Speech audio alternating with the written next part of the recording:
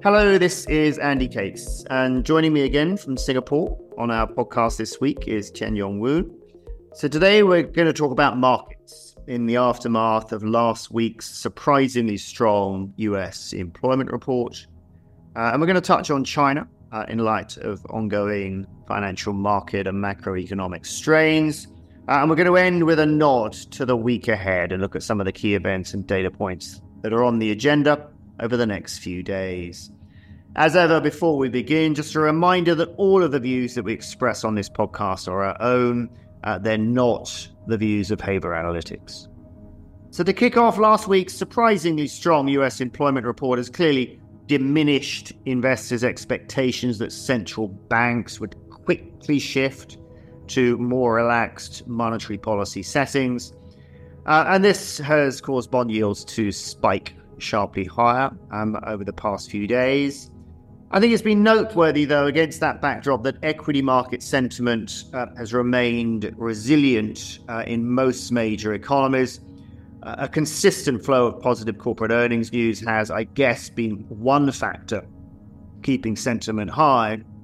With a plug to several of our charts in our accompanying publication this week, however, I think it's been notable too that a lot of the incoming economic data, and not just the US payrolls report, have been printing on the strong side of expectations.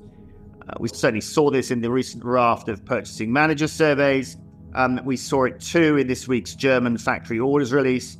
And as we noted last week, we've seen it come through, I suppose, indirectly in Asia via the latest data for global semiconductor sales as well.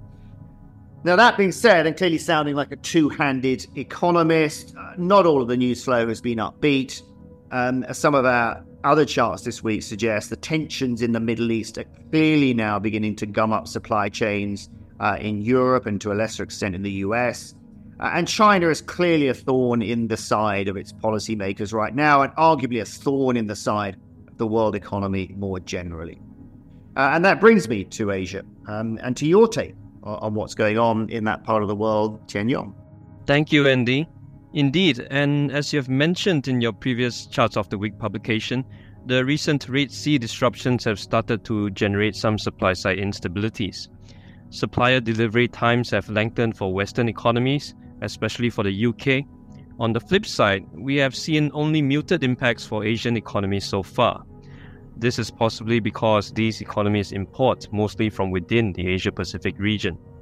Specifically, delivery times have remained neutral for China and Southeast Asia, while more advanced Asian economies have faced mildly longer delivery times from suppliers.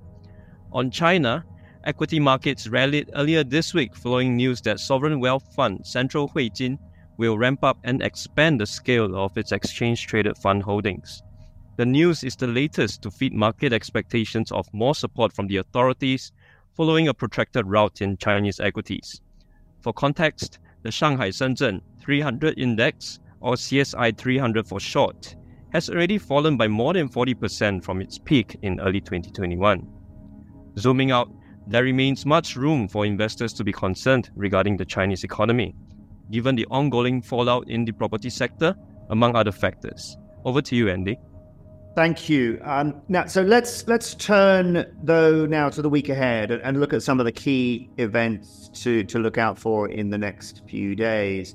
I would say, as a general point, that we, investors, economists, analysts, need to keep a very close eye on how the incoming inflation data evolve relative to the incoming data for activity and perhaps for labour market activity in particular. If inflationary pressures re-exert themselves, possibly off the heels of this Red Sea disruption, and at the same time as labour market activity cools more sharply, I think that would be bad news for policymakers. I think it would be bad news for the world economy, and almost by extension, it would be bad news for financial markets too. And that means that the focus next week in the US will be very firmly on January's CPI data, which are published next Tuesday. Otherwise, and for the record, the latest monthly readings for US retail sales and industrial production due next Thursday are also likely to be closely watched. As for Europe, the latest UK labour market and CPI data are due respectively on Tuesday and Wednesday next week.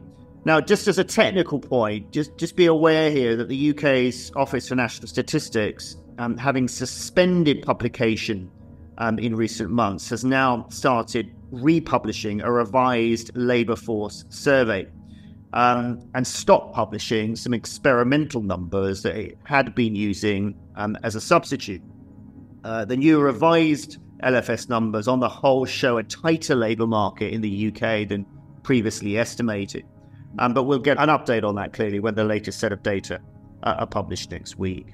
But what about Asia, Tianyong? What's happening next week? Thank you again, Andy. Yes, unlike other parts of the world, much of Asia will be celebrating the Lunar New Year next week.